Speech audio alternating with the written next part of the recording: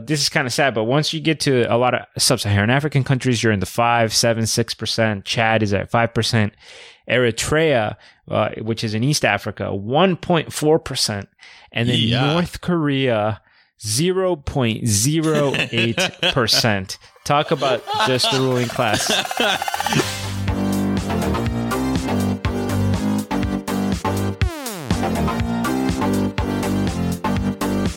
Hello, everybody, and welcome to this edition of the Crypto Basic Podcast. My name is Kareem Baruch, and I'm here today with my co-host, Brent Philbin. Hey, what is going on, everybody? It's Flagship Friday. Flagship Friday time, and of course, that is when we discuss news, current events in the crypto world, and of course, around the world. We're going to have an interesting one on that today. Oh. This episode should be released Friday, February 22nd. But Brent, why don't we start with letting the audience know what's coming up? All right. So, yeah, we've got a couple cool interviews coming. Well, one interview and one roundtable. We have Luke Moulks from Brave coming back. We're going to talk about the broken ad industry and kind of what Brave has done to fix it, because the Brave ads platform where you get paid to see ads on your browser is live. So it's beta, but it's live. So he will kind of go over that if you actually want to participate in it. It's an uncompensated episode. I just thought it would be cool. And so he's going to be on the show. And also we're going to have Brian Lee and William McKenzie back to have a little bit of a discussion about what it's like to end up being the boogeyman to a community in crypto, or maybe any community. We're going to kind of go over that and see what happens, because they have been vilified by a certain community that we may mention a little bit later in the show. And I think you got one more update. Yeah, duh. We're going to South by Southwest. I just got approved for media passes for South by Southwest. I'm not speaking at this one, but depending on what Kareem's flying situation is, we may both be here. It may just be me, but we're going to cover South by Southwest. So we mentioned it in the Discord, and we had some of the members already put up some suggestions on what they wanted to see us cover, who they wanted us to talk to. So we're going to try to get those interviews and try to cover what is important to you, the listeners. And South by Southwest is sweet. It's a 2-week long conference, music festival, film festival, something other festival in Austin, Texas. So happens to be my current hometown. Amazing. Yep. And get your couch ready, Brent. Yeah. I don't have a couch yet, so I am getting it ready. Get your floor ready, Brent. Yeah, I don't really even have a floor yet either. I have somebody else's floor, but oh my Lord, what is going on? It's pretty rough, but I will. I'll get something ready. We'll be ready to go as much as I can be. All right, and I know that you want to make a promise here, so let's hear it, Brent. Oh, yeah. I feel bad we did not release an extra episode this week. I just did not find the time, so we're going to make sure to make it up to you next week, and there'll be 3 episodes next week instead of 2. So both of those interviews that I just spoke on will release next week. Oh, awesome. Fantastic. All right. And, oh Lordy. All right. We have one more announcement. Yes, we do have one more announcement. I want to know, listeners, if you think we should be called something other than the Basic Bitches, because the vote is coming. We held the vote off a little bit because one of the Discord members wanted to get something set up. We may have the Basic Bitches tipping bot in the Discord soon. I'm not really sure, which would be tipping Basic Bitch Ethereum tokens. But in the meantime, if you think you should be called something other than Basic Bitches, reach out to us at cryptobasicpodcast@gmail.com and give us a better name. Kareem would love you if it was anything else. I love you anyway because you're listening. Yeah, I'm talking to you right there with the headphones. Yeah. All right.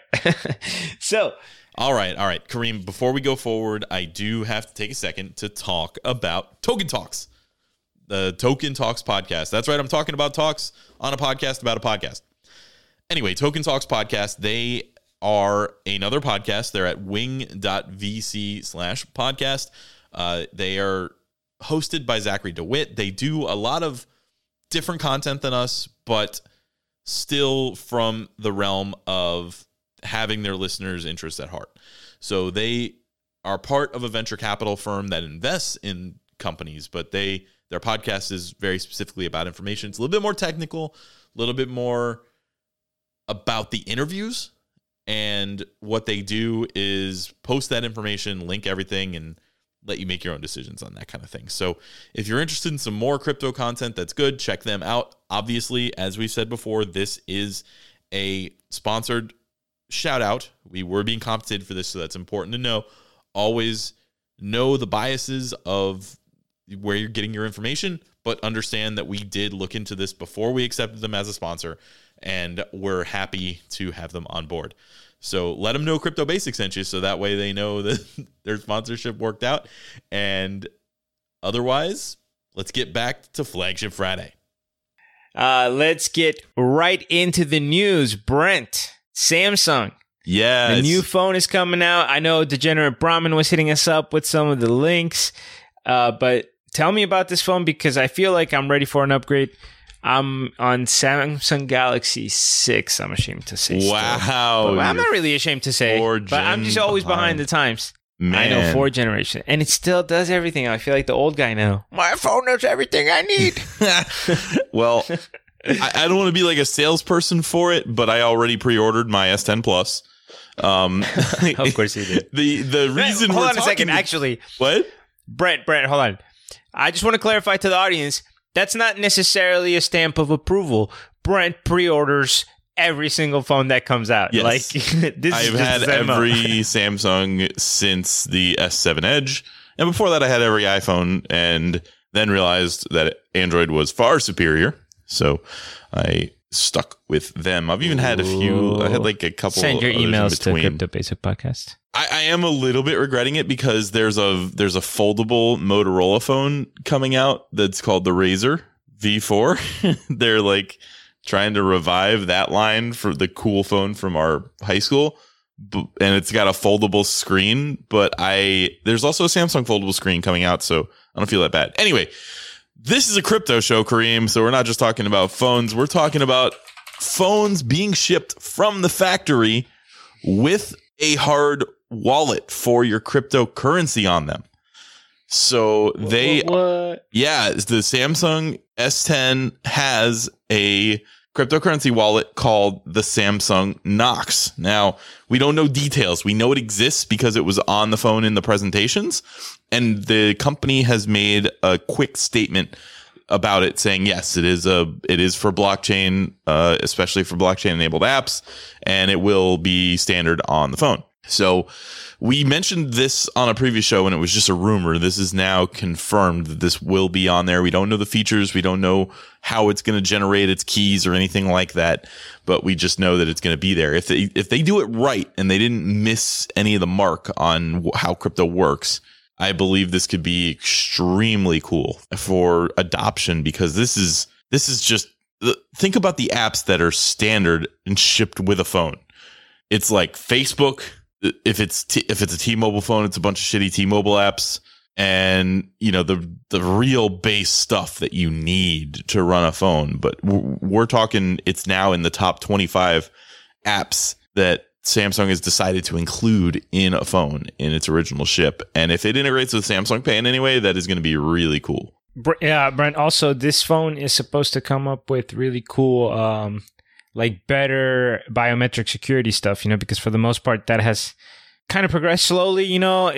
We've had the fingerprint scanners and everything, but they haven't been really functional. This one's supposed to be pretty sick, and I wonder if that would also be ever Yeah, it's true. It's built into the screen on this one. So there's no like fingerprint sensor that you have to go find on the back of the phone like it's G-Spot.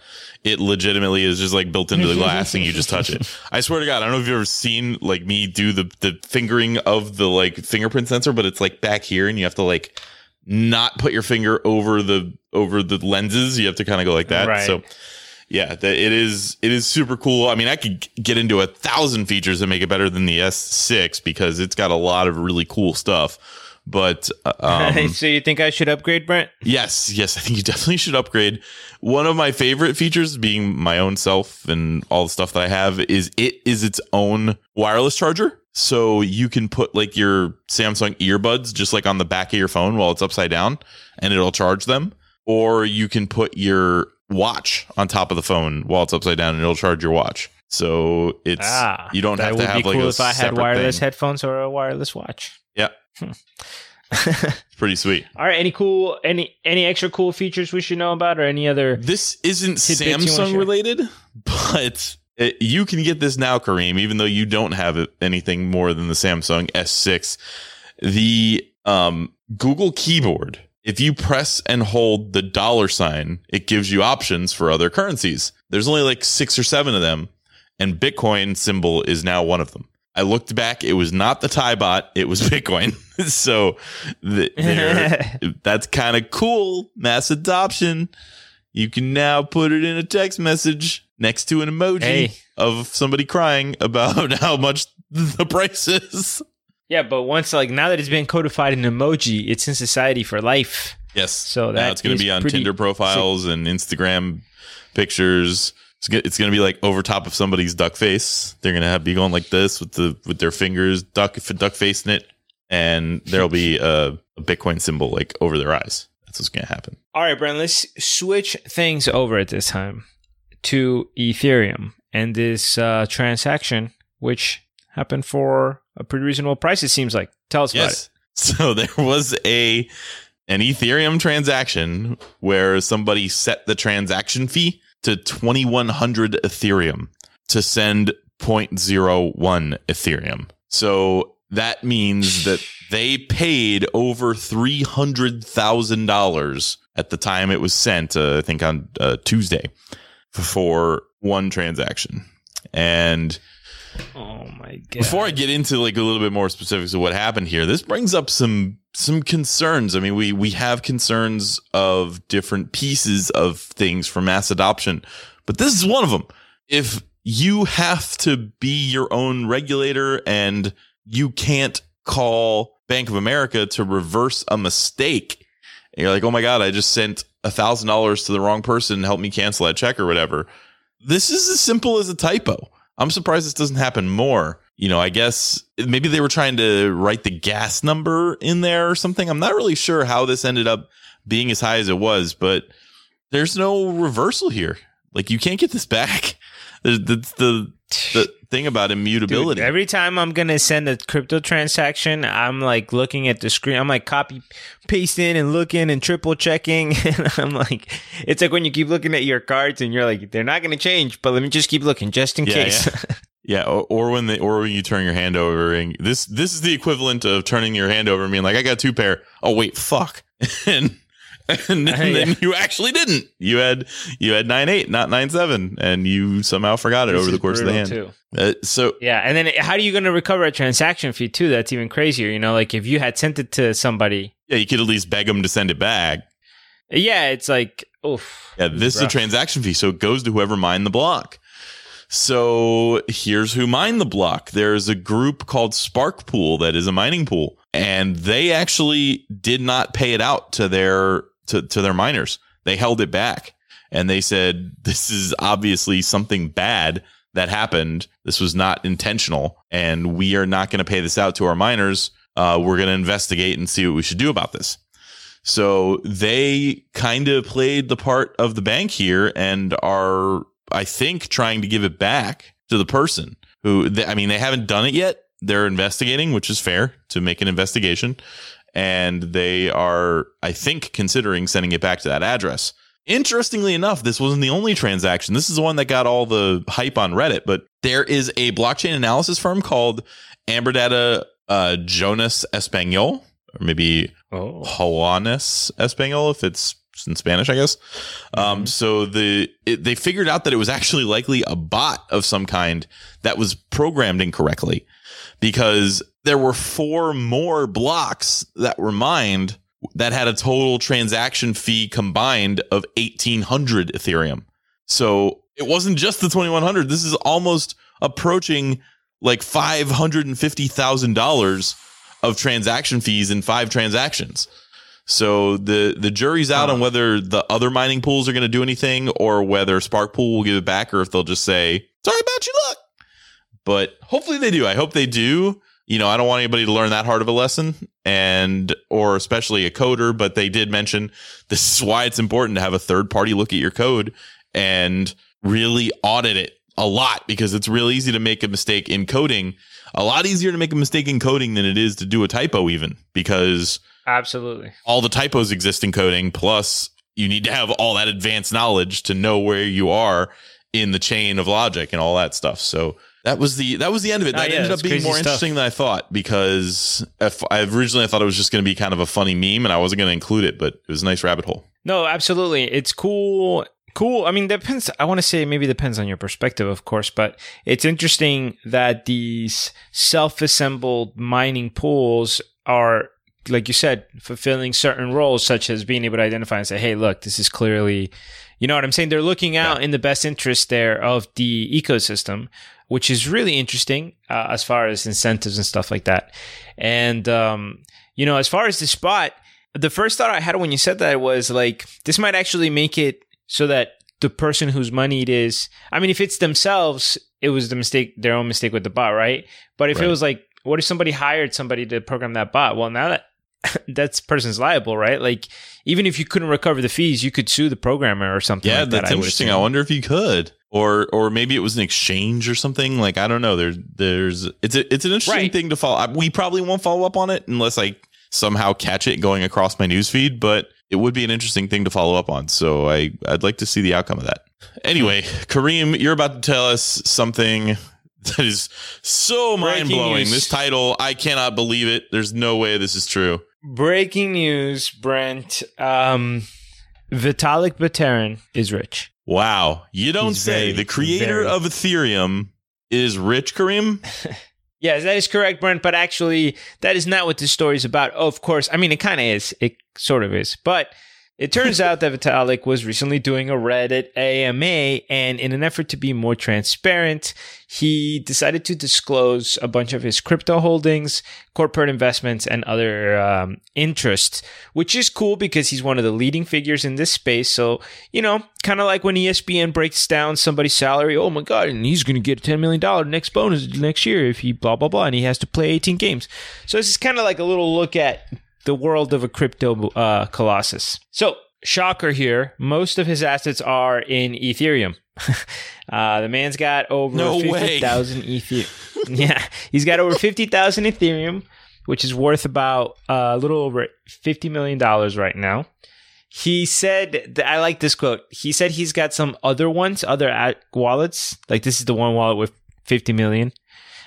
He's like, I got some other ones, but they're quite small, relatively speaking.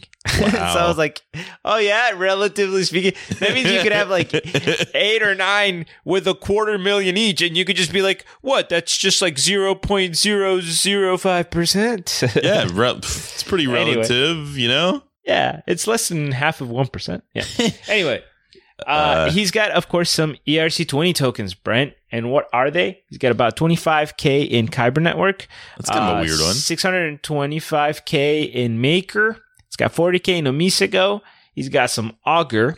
I wonder how many of these were because of an advising role or something like that. I wonder. I feel like he definitely was on Omisego. I don't know about Augur. Kyber is kind of weird. He could have been airdrop too. Like if they know which one is Vitalik's wallet, they might just be like, here, Lord and Savior, have some money. Or just a regular, by the way, just regular airdrop. He does have 50,000 Ethereum. Yes, that's true. You know what I mean? So he probably has a lot just from airdrops. Having 625,000 in Maker is pretty interesting. I don't know that he's an advisor on that project, but that's an interesting thought because the Maker, that's not specifically DAI. That is actually the Maker token. So that's kind of cool. I've been noticing that one be like moving its way up the charts. So spoiler alert, we may mention Tether a little bit later this episode. Stable coins. Interesting. So the rest of his portfolio looks like he's mostly got Bitcoin Cash, Doge, and Zcash. Yes. He's got Doge, how does that not surprise me somehow? That Vitalik would have some Doge and be like, yeah, for sure. I feel like everybody should have some Doge. Yeah, he's like, I spend my Doge to buy my unicorn shirts. Anyway. No, he mines Doge by clapping. Like when he claps, yeah, he gets like a little bit of Doge each time. One Doge equal one Doge. But significant corporate holdings. He is a major shareholder of two corporations. One of them is called Clearmatics, and it's a software and blockchain research and development company, which of course makes sense. And he was actually the co-founder. Their mission is to, quote unquote, build peer-to-peer infrastructure for a machine-driven future that is resistant to the monopoly-making tendencies of network effects inherent in today's client-server architectures. So, making it sound like they're fighting for justice and decentralization and anti-monopoly. I love it. So they're going to hack Amazon? Is that like the goal of the firm? Sure. That's one interpretation. Must be it. Sure. They raised $13.3 million when they started, Brent, and they are, of course, associated and partnered up with the Ethereum Foundation and the Ethereum Enterprise Alliance. And they've got another company called Starkware, which is focused on scalability and privacy related stuff with blockchain. I imagine that's related to Elizabeth Stark, right? I mean, I don't know what it is, but that sounds like it's probably something that she created. Sounds pretty which would be maybe. the Lightning Network look it up. Ish. Yeah, I'm actually let's put it here on the side. And then lastly, he does have $150,000 salary from the Ethereum Foundation. At least it was $150K in 2016. That might change. So he's kind of like the president, where he gets this like meaningless salary. It's like, yeah, he gets $150,000 a year right here, this salary. I would venture to guess that the majority of the Ethereum community is okay with some amount of Ethereum going to Vitalik getting a salary. Are you implying that the majority of the American community is not happy with the president getting a salary? No. That's not what I was saying at all. Okay. Not at all. All right, good. You can't do that. Lastly, the last quote that he ends is, I definitely support that more people actively involved in protocol decision-making make such statements. So basically, he's saying if you are in charge of determining where a major blockchain is going, you should disclose your financial incentives. Interesting little call to action there. Yeah. Okay. You know, Kareem, you know what time it is? Before we even do this, before we move on to the next thing, what? I'm gonna roast Vitalik's portfolio. I am gonna sit here. I'm gonna have a portfolio. I just came up with this off the top of my head, and I was gonna roast somebody else's portfolio later in the show. That like, it was early adopter. I was gonna get him, but we're gonna push that back to a different show. Right now, Vitalik is on the forefront of my mind. I just saw his portfolio, and here's what I have to say.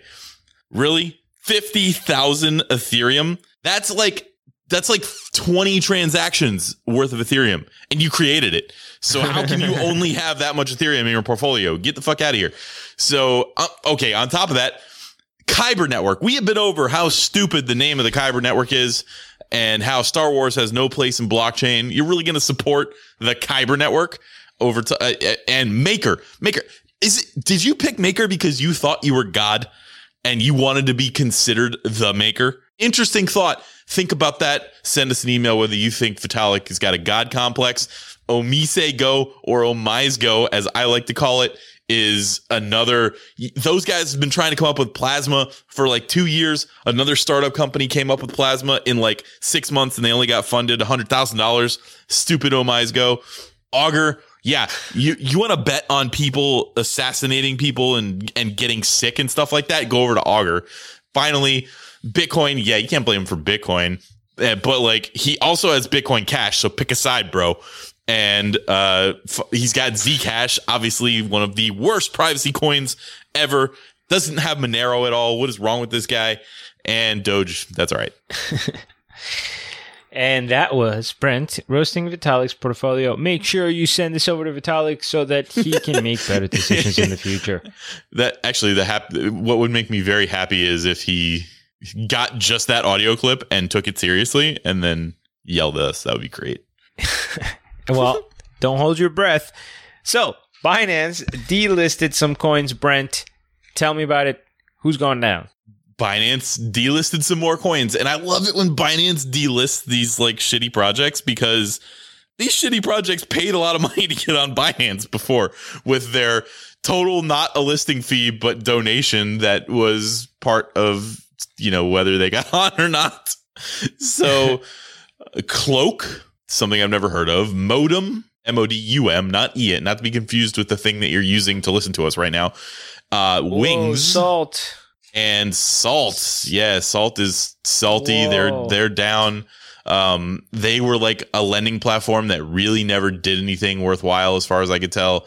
Not that like these lending platforms are necessarily, bastions of of not scams, but yeah, Salt was something that interested me at some point earlier in my career, and then I looked at it and decided it was kind of weird and never invested in it. And finally, I thought Kareem, the same thing because, well, go ahead.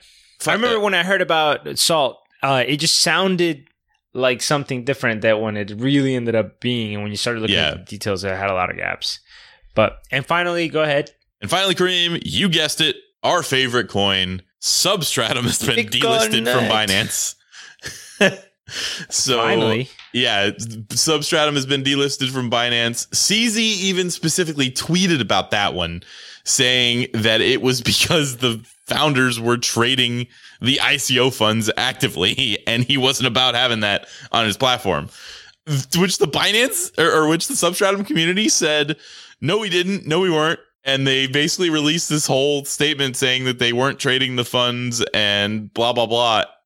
I don't know if you remember, we reported on the show the video that they posted where Justin Tabb said they were trading the funds, and he kind of was almost disdainful about it. He was like, yeah, we're gonna buy at the bottom of the bands and sell at the top of the bands. That's how it works. We have a full-time trader. Remember, Kareem? But he's full-time. Of course. Full-time, my friends. So we're gonna get more into that because I like tooting my own horn. I like being right about things, and we were right about Substratum, of course. Also, an interesting thing that I was right about, we were right about, but specifically, one of our listeners went and grabbed a quote from me on an episode where we released it in April. So I'm gonna take the time to toot my own horn again, because as we know, that's one of my favorite things to do. And here's the quote by me. I do not recommend them, and I could not recommend them less. They've got some stupid, I don't know. Don't use them. Don't use Cryptopia unless you really have to. And realize that if you do, you're taking a big risk. That was my Cryptopia rant in April, and as we know, they have been hacked and gone down. I'm such a genius. So amazing, lyrical genius. Oh my God.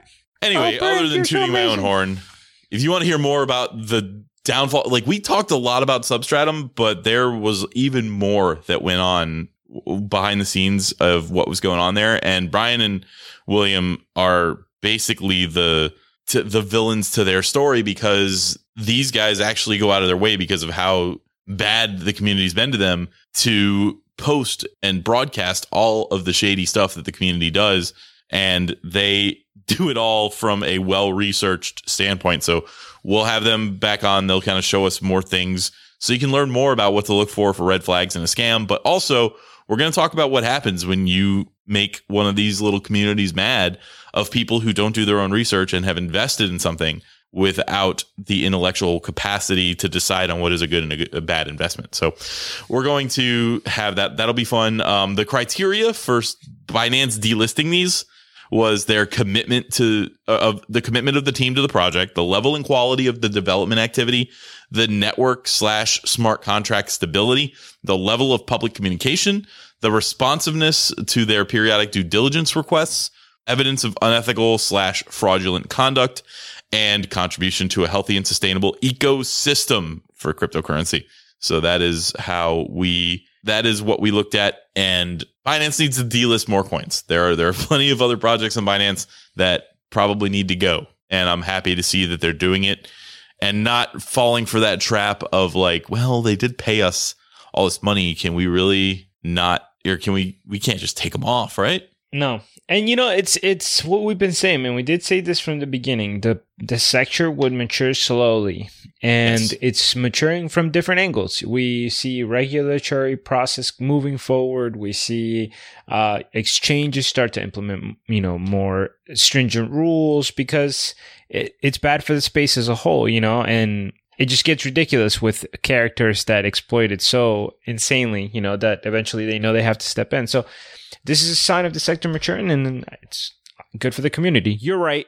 There's still a long way to go, but it's good that we're moving in that direction. Yeah, and there's a section of the community that's going to say that it's BS, that there's a centralized authority making that choice. You can still go trade these coins on decentralized exchanges if you want to. Nobody's stopping you. Right. But the centralized piece where people are intentionally trusting that centralized authority. When you're on Coinbase, you're trusting Coinbase. When you're on Binance, you're trusting Binance.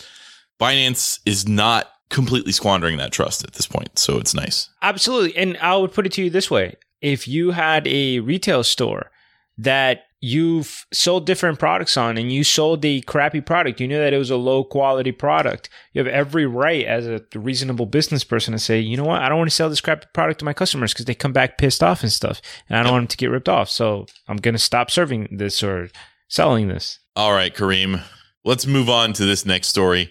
I think you are going to have something to say, and we might have a guest appearance from... That's a scam! Oh, hello, Mr. Matos. I'll tell you what, it's not a scam. Well, I mean, it's criminal justice. I don't know. Yeah, that's kind of... it's kind of... Yeah, bad transition. You know what else is a scam? So here's what's happening. You guys remember BitConnect? Huh? We remember this? Of course, we talk about them all the time.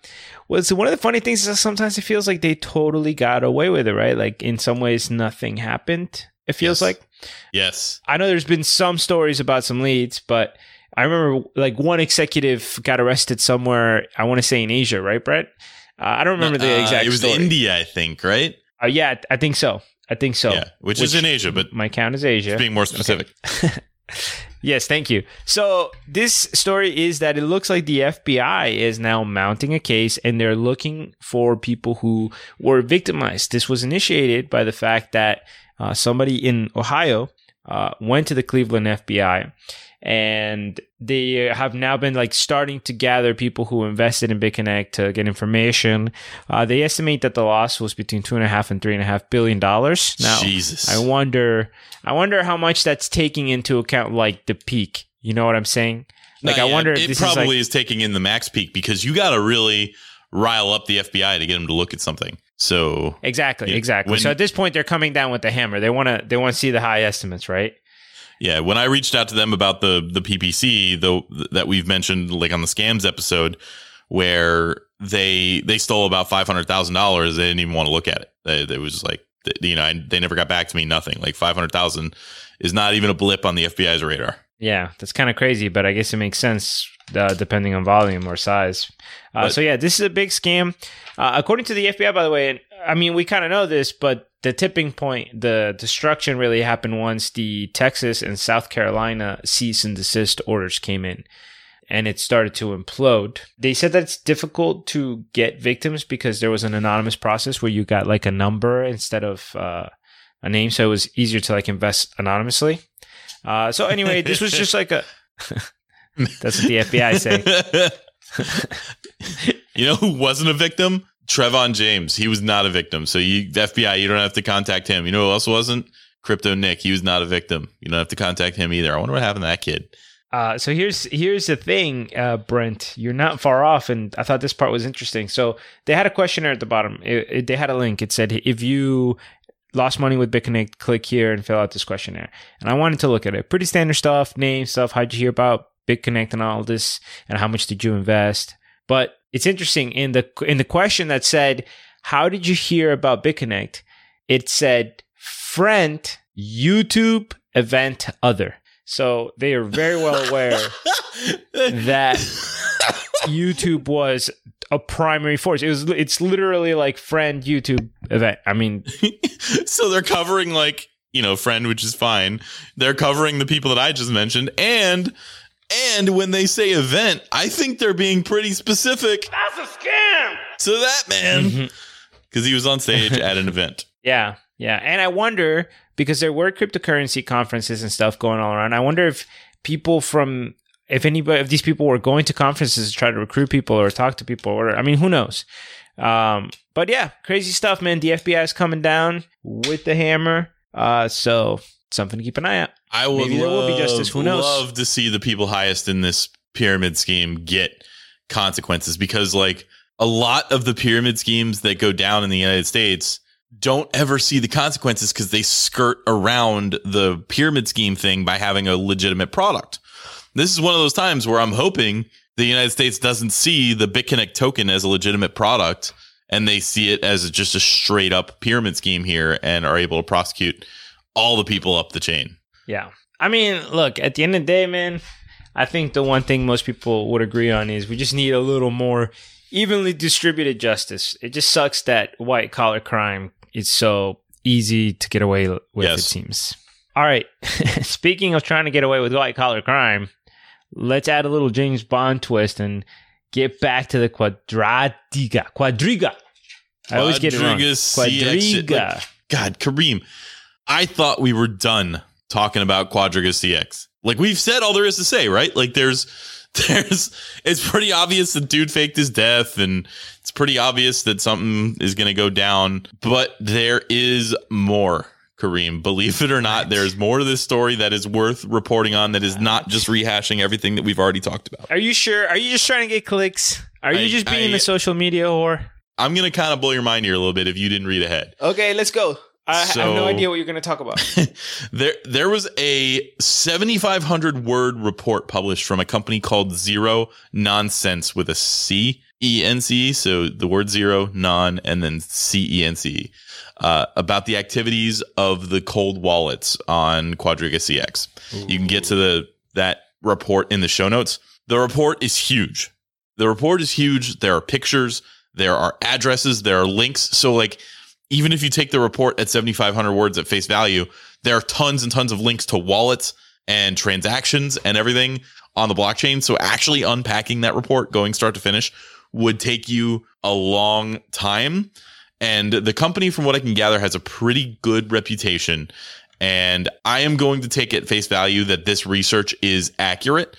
You don't have to take that at face value because we have it in the show notes, which are now clickable. If you were on iTunes, they weren't before because we're dumb, but they are now. And if you want to pop in there and check it out for yourself, please do.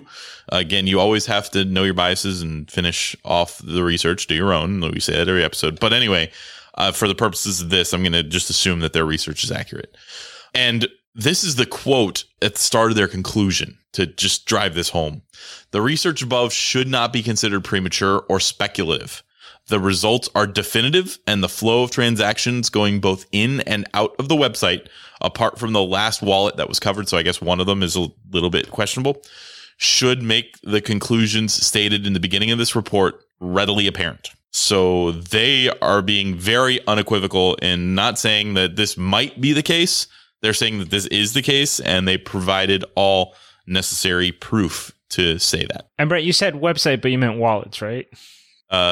Wait, what? In and out of the wallets. Oh, just yes. to be clear. No. They said website. So I think they were meaning like in and out from the Quadriga website, money coming in from the people and then going to these wallets. So I think that's what they're referring to, because they're being very clear that this was the money from the people that were depositing onto Quadriga. So this was paraphrased pretty nicely by random short dude on Reddit. And I'm just giving him some credit because I'm going to steal this here. In total, Quadriga CX sent and liquidated about $400 million from each of the associated wallets that we just talked about. So, Brent, are you interpreting that to mean 400 per wallet? Yeah. So in total, transactions moving around. Now that means that some of those were probably legitimate transactions, I guess, but there are multiple wallets, and this is more than they got away with in the end. But they were examining where these transactions were going, what they were doing, and how the exchange was operating, right? In total, I already said that. Sorry. The cold wallets are associated with a significant amount of criminal activity. The criminal activity includes, but not limited to, dark markets, child pornography, fraud, identity theft, hacking, black hat services, drug trafficking, and human trafficking. So they have very specifically sent money to all of those sectors. They also had no potential middlemen. It's not like they followed these coins through 3 wallets and found that they ended up in a child pornography ring. Like, they went right there. And they from the Quadriga cold wallet. Yes, and they wanted. Would this be explained by a withdrawal, Brent? Sorry, I'm just curious. Like, wouldn't it, like, if a customer was just withdrawing their own funds? From don't Quadriga? Know the answer to that, but I don't think so, unless it was the actual child pornography people withdrawing their funds from Quadriga. Right, that's what I'm saying. I'm going to clarify this a little bit. To be clear, there were hardly any legitimate legal transactions on these wallets. Hardly any. So I think that if they singled out these wallets in particular as like, this was Quadriga doing shady shit. And a significant amount of customer funds were siphoned into these specific wallets. And here's the kicker. I told you we were going to mention Tether. The exchange Bitfinex received tens of millions of dollars from these cold wallets. Some of the funds that were sent to Bitfinex were of questionable legal nature. So I guess they came from one of those illegal areas. That is crazy because Tether was super scary there, about to implode, and we weren't sure how it kind of stopped, right? We all saw it coming.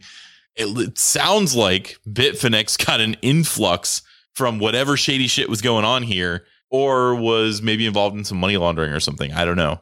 But that was the last name I expected to have pop up when I was reading this report. Or reading the summary of the report anyway. And finally, like some of the transactions that occurred within the cold wallets were significantly implicated involvement with the Payza, Obazo / EgoPay. And I don't know what those are. So I just wanted to mention that because it was one of the conclusions that they came to. So I didn't even look into what those are. Controlled entities. So yeah, we said that this dude might have been, going all in on crypto and doing shady shit. It sounds like he was doing a lot of shady shit. And that Bitfinex thing is crazy, man. I just Googled news for it and I couldn't find anything on it off the bat. This seems like a huge accusation. I mean, that has to be looked into. Yeah. The report had just come out hours before I was researching it last night. And you had to dig to find that particular part. So I'm hoping that somebody is able to get to Bitfinex and be like, yo, WTF, explain this and what's going on here. And it's just an interesting thought because my fears on Tether have become less urgent, I guess I would say, but they haven't gone away. And it would make some specific sense that, yeah, they got millions of dollars from these people to cover their insolvency. It would also explain, let's just get speculative here with no evidence, everybody. This is not an accusation. Yeah, this is just us having a little fun. But anyway, wouldn't that also explain this emphasis and defensive strategy by Tether to be like, to isolate specific points in which they had X amount of cash with no transaction history or whatever, right? They're like, on January 17th at 1703... we had $80 million, right? So it's like, it can make even more sense as something that's like, all right, you guys can use this money or hold this money temporarily, or I don't know. It's interesting. Whatever is going on there. And again, nothing really big from Canadian authorities. I mean, I'm assuming now it's going to, right? Because see, now, here's my prediction. Now it has to take off if this gets proven true, because that means mainstream media is going to get to say, cryptocurrency exchange was funding child pornography ring, was terrorism, blah, blah, blah, inventor like faked his death. I mean, CEO. So it was already covered mainstream media, but apparently not covered very much in Canada itself. Like, I know people covered it here and our non-crypto friends were like, haha, did you hear about this? And I'm like, haha, yeah, I heard about it. You want to know more? And I told them the crazy story behind it. And they were like, oh my God, that's insane. Now I have even more to tell those people. And they come to me. Yeah, this may get more and more traction because of what these people were involved in here. This is nuts. I mean, I think we're going to find out a lot that we didn't want to find out about some of the richest people in crypto. This is crazy. This is like the opposite of Vitalik. How do these people... I don't know. Sometimes I'm amazed. I wonder, like, the path that somebody followed to end up where they ended up. Like, don't they know that if they are doing something like this, they're going to get triangulated and caught and found? Like, how does one plan to get away with something like this? I don't even understand. Originally, they didn't think that. I mean, originally, everybody thought Bitcoin was just anonymous, but they misinterpreted. But this guy's doing this now. Yeah. Anyway, not good. Links are in the show notes if you want to check out that report more specifically and maybe find some even better insights that we haven't yet covered. All right. That's enough. I guess that could have actually been in this section here. Yeah, but maybe. Kareem, it's time for Crypto Around the World. Attention please. This is the final call.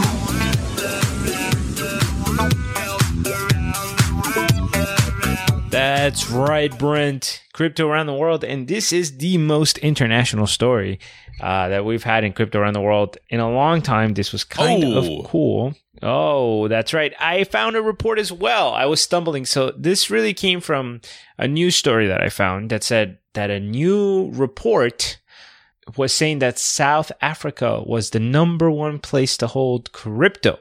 The most popular place for cryptocurrencies is South Africa. Very interesting. So I got interested in this report and I dove in. So we're talking about a report that recently came out and it's called Digital 2019, Essential Insights into How People Around the World Use the Internet, Mobile Devices, Social Media, and E-Commerce. And I want to take right away a time out because Brent, we recently did an episode about how to spot scams. Not that we're identifying scams here, but we've had episodes on critical thinking or source analysis. And I just wanted to mention that as I was reading this, before I've even gotten a chance to explore the source, my skepticism was actually slightly diminished, or I trust the source more, because if this is a report on social media, internet, and all this kind of stuff, you're talking about very mature industries where it's harder for a report like that to get popular without having like some validity and truth to it. It'll just get demolished by the people in the industry that know. Crypto being smaller and less developed, you can get a lot of fire going and a lot of popularity by just like complimenting the right coin. Like just write a report that says Tron is the shit. And then it's like, it can circulate very quickly. So this not being a cryptocurrency report, but just being a technology report that included cryptocurrency made me trust it more, if that makes sense. Knowing the biases, maybe when, you know, somebody who is invested in Binance coin tries to promote BitTorrent token, you think about, what are they thinking? Why are they doing that? And here, Kareem knows his biases and he's ready to examine and trust this report. Good stuff, Brent. Really good stuff. So, going to get a little bit into the details of the report. We are going to put a link in there if you want to check it out because, you know, it's an easy read. It's like a very infographical and stuff like that. Nothing tedious. But it was based on a 6-month 2018 6-month study where they looked at participants ages 16 to 64 all around the world and check where they are technologically. So South Africa was number one in part because they have a very like free regulation right now. They don't have a system in place. And the stats, by the way, I'm about to give some stats for cryptocurrency users. This is as a percentage of internet users. So it's not really as a percentage of the population, is as a percentage of people who use the internet. That's how we're calculating cryptocurrency usage. Between the ages of 16 and 64. Correct. So some of those old people that use the internets aren't counted. That's true. That's a good point. A little ageist. So the global average, Brent, was 5.5%. On average, around the globe, 5.5% of people who have access to the internet also own cryptocurrencies. In South Africa, the number one country, this number was 10.7%, more than almost twice as much. And then we go Thailand at 9.9%. Nice. Indonesia. Shout out to Beyond Blocks in the number 2 market. Beyond Blocks, Thailand. Good choice. Number 2 market in the world. Well, actually, Thailand has more people. So my guess is if they would have a wider base, there's probably a lot more cryptocurrency owners in Thailand than in South Africa. Right. So it's probably, closer. The number one market, yeah. Yeah. I had to throw this in here. This really shocked me, Brent. The percentage of Colombian internet users that have crypto is 7.7%. The US is 5.3%. So we seem to have more penetration in Colombia and in Indonesia and in Thailand. And we could either look at that from a perspective of, oh, maybe these people are paying more attention or more access, but also maybe it's about financial security. Maybe people in Thailand or Colombia have a higher need or desire to convert their currency into something that's not their local currency than an American. Maybe. I don't know. Or like you told me, don't walk around in Colombia with any cash on you because they might just steal it. So maybe they want to walk around with crypto on them. Yeah. Well, you can walk around with some cash, but don't be flashy is what I said. Don't be flashy. Oh yeah. Don't be flossing. You told me if I was betting $15 a hand in blackjack to like look over my shoulder. It wasn't that bad. It was way less bad than you thought it was, I think. No, I just told you not to be flashy because you're taking a necessary risk. It's not like I have family in Colombia. I know you could walk around with cash. That's how you pay for stuff. All right, so Africa did surprisingly well from an adoption perspective. Sorry, good. Thank you, Toto. Part of the reason unstable currencies, like we were saying, it is a leading destination for remittances. I dove in a little deeper. I wanted to go beyond crypto. So just some general technology stuff that I thought was interesting. Beyond blocks. Second mention. The big story here, Brent, is that internet access the growth in internet users is actually accelerating. This year, 360 million people came online for the first time. And that is more than 1 million per day. More than 1 million people per day are being connected for the first time. Exactly. It is kind of nuts. That's huge growth. And we now have 57% of the world's population connected to the internet. Kind of cool. It feels so low. It's so crazy. Exactly. It's insane because you feel like we'd be much more connected, but at the same time, it is exciting that we're starting to get to that clear majority, right? Yeah. And again, this growth is accelerating. The number of people who are coming online, it's actually becoming more and more every single day. On the other hand, mobile usage growth has started to slow down. Only 100 million new users, but the reason for that is that they already crossed the 2/3 threshold. 2/3 of the world is on mobile. I got some cool statistics here about internet usage and internet speeds. So when we're talking about access to internet, Andorra, Aruba, Bermuda, Iceland, Qatar, they were at 99%. And then you still have countries like Denmark and all the European and GDC, OECD, they're like in the 98, 97. This is kind of sad, but once you get to a lot of sub-Saharan African countries, you're in the 5, 7, 6%. Chad is at 5%. Eritrea, which is in East Africa, 1.4%. And then North Korea, 0.08%. Talk about just the ruling class. Do you remember that Vice documentary? Of course I do. With the one guy. That's the only guy in all of North Korea that has access. Yeah, they walk into a fake office building. Everybody's just like staring at the screen, but not doing anything. And like one computer is actually on Google. And when they get to the guy, he's just like staring at Google, like he's like the Google homepage. He's not like Googling anything. He's just looking at a blank Google screen. And then when they get there, he like keeps looking at the screen and he's like, oh, and then he like minimizes the screen and he's like, yeah, hey, sorry, you interrupted me from staring at the Google homepage. In the middle of my work. Yeah, they totally have internet. All right. Some more statistics that I thought were interesting. Time spent online. The global average for internet users is 6.5 hours a day. The United States was right around the average at 6.2. At the very top, we had countries like the Philippines at 10 hours a day. Thailand and Colombia were at 9 hours a day. And then towards the lower end, Germany, France, Holland were about 4.5 hours a day of internet usage. And Japan, the disciplined people of Japan, just 3.75 hours a day. They know how to be present and disconnect. And productive. Yeah. And productive, probably. Although it's not surprising that a country like the Philippines is at 10, because I feel like some large-ish portion of their population outsources their work to other countries, like virtual assistants and stuff like that. So you would, they're going to spend 16 hours a day online because they're doing everything there, and it's going to skew the numbers. That's a great point, Ben. And I would actually make sense also why Colombia's number is so high. I was thinking about that, and that's also what I concluded, that, so many people, like a lot of employment in Colombia is just people that know how to speak English, doing call centers and stuff for American companies. So right. Yeah, they're working on that. All right, internet speeds. I know this one's dear to our hearts. Brent, the average internet speed around the world in 2018 was 54 megabits per second. The US had doubled the average at 109 megabits per second. We were tied with Canada and Sweden.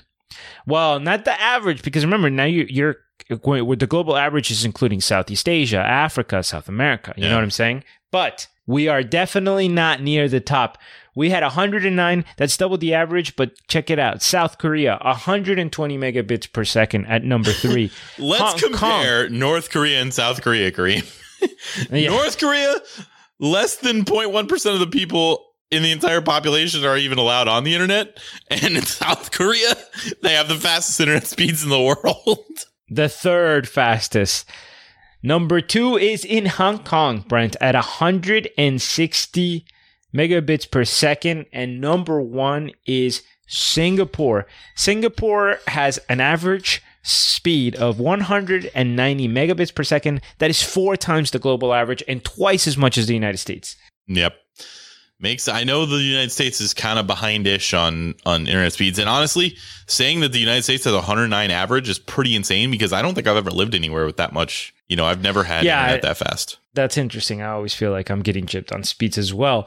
Last statistics I'm going to mention, they talked about the global literacy rate. Now globally, we are at 83% of females know how to read and write, and 90% of males know how to read and write. That's globally. Of course, it's almost 100% in most developed countries. Right. And you remember we had a conversation once where I made a comment that the internet was very American. That especially you notice this when you're from another country, right? Right, yes. These are statistics that actually really show how dominant it is. They were showing the languages of websites, Brent.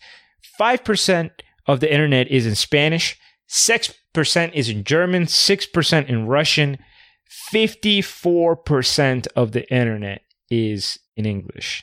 Wow. And more than half. What percentage of that is Russian trolls? Of the 6%? That's a 54%. Good point. Well, I'm assuming 1% of the 6% of Russian is training the trolls, so 5%. Okay, that's a great estimate. Good job. Anyway, so the links are there. You can go check out the report. It was interesting. I felt like it was a good topic for crypto around the world. We'll do technology around the world. Who knows? Maybe we'll keep an eye on this and hit it again in next time it comes out. Awesome coverage. I was going to move us into a roast, but like I said, I already did one of Vitalik, so I'm not going to do multiples. One roast an episode. We don't even have it on every episode because that gets old. I had a rant that I came up with over the course of the show, and I forgot it. I feel really bad about that. Riveting stuff. I legitimately was like, I can't wait to talk about that in the rant section. And then it was gone. So I'm sorry, everybody. When I think of that rant, trust me, I'm going to give it to you. But you're going to hear it. Yeah. Can't think of it now. Anyway, sorry about that. But what I'm not sorry about is our Patreon members. I am super excited about our Patreon members, and I'm going to talk about them now.